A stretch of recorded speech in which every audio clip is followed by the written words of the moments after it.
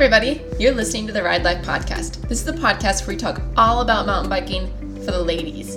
More specifically about your health, how to ride better, and be stronger. I'm your host, Liz. I'm an active mountain biker and doctor of physical therapy. I'm also owner of the Ride Life. It's a small company providing online fitness for women mountain bikers.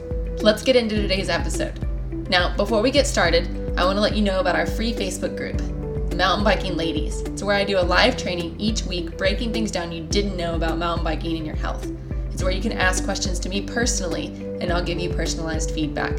So if that interests you, join the group, and let's dive into today's episode. So today's episode is a little bit about me. I'm a physical therapist that absolutely loves getting outside. Mountain biking has really played a big role in my life.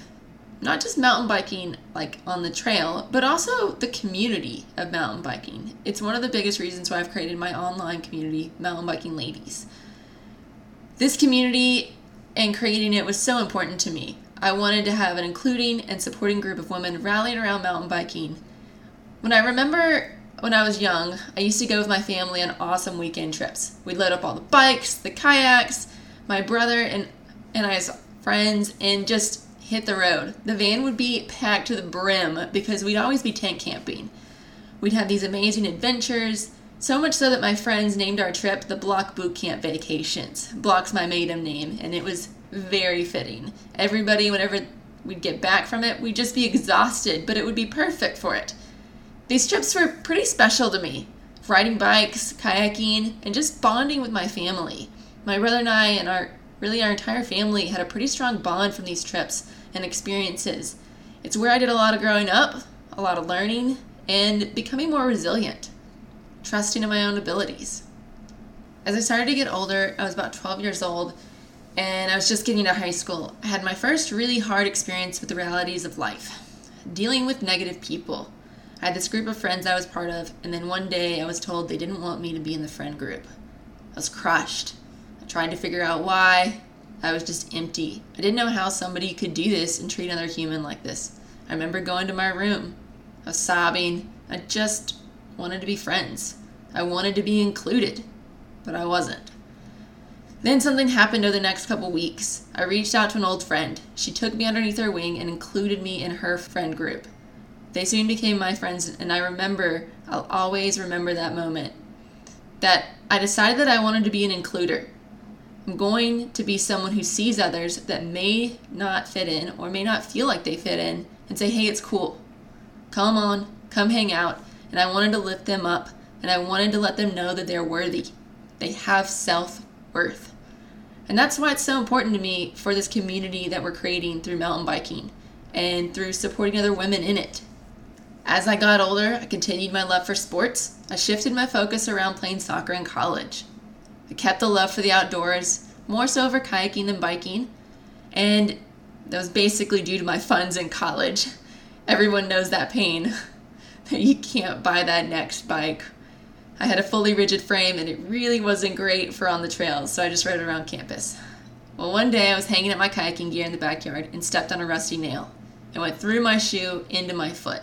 I was a senior in engineering school at the time, and as it turned out, that rusty nail went just into one of the bigger bones in my foot and gave me a bone and joint infection.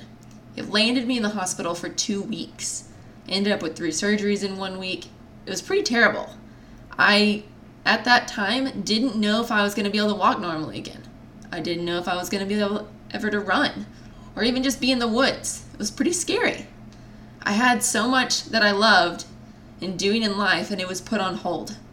It took me 8 months before I was able to walk outside of the boot, before I was able to wear just one other single pair of shoes. It was Chacos. That's what I was able to get back into. When I was finally more recovered, I got back in my kayak and did some training for a couple playboating competitions. I was nervous yet excited. And when I finally got there in the parking lot, there was a friend who knew my story, knew what I was coming back from, but I was also competing against her. And she told me that I couldn't park there with them in the parking lot. It was another crushing rejection. The same emotions of being excluded came rushing back. Some of the girls in the competition were supportive. Some of them weren't. Some of them were just unhappy that I was there, and that I did kind of well through it. I was amazed by that. This again reaffirmed my want to include others through activity, through sports, and it became stronger. Became one of my wants is to include others in what I do, especially for showing them the outdoors and showing a good, supportive group of women, especially around mountain biking. Through the next years, I decided that I wanted to get a new bike. I saved up for a full year. Have you ever wanted something so bad and just knew you couldn't afford it yet? Well, that day finally happened, and I told my husband, my boyfriend at the time, that I wanted to go look at bikes. And then, of course, after I bought my bike, he got one as well. It was such a great thing for the two of us. We had kayaked a lot together, but couldn't afford to travel much at that time to go to the rivers, so biking became our outlet together. It was so great to be able to focus just on riding, the trail, and my friends.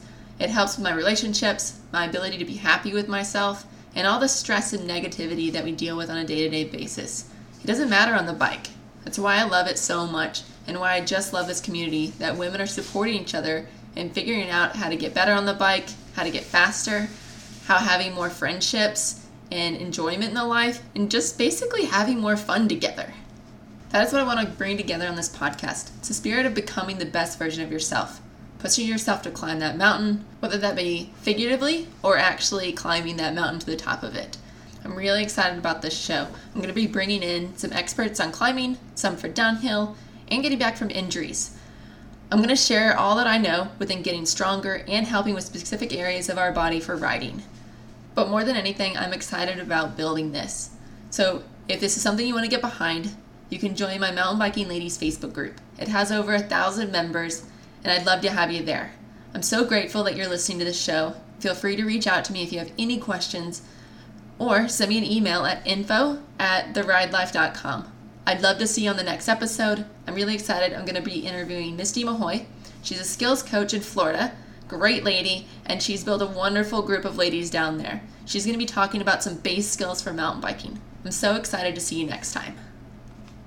Well, that wraps up another episode. I hope you enjoyed it. If you did, please subscribe and also check out the Mountain Biking Ladies Facebook group. Hope you have a wonderful day.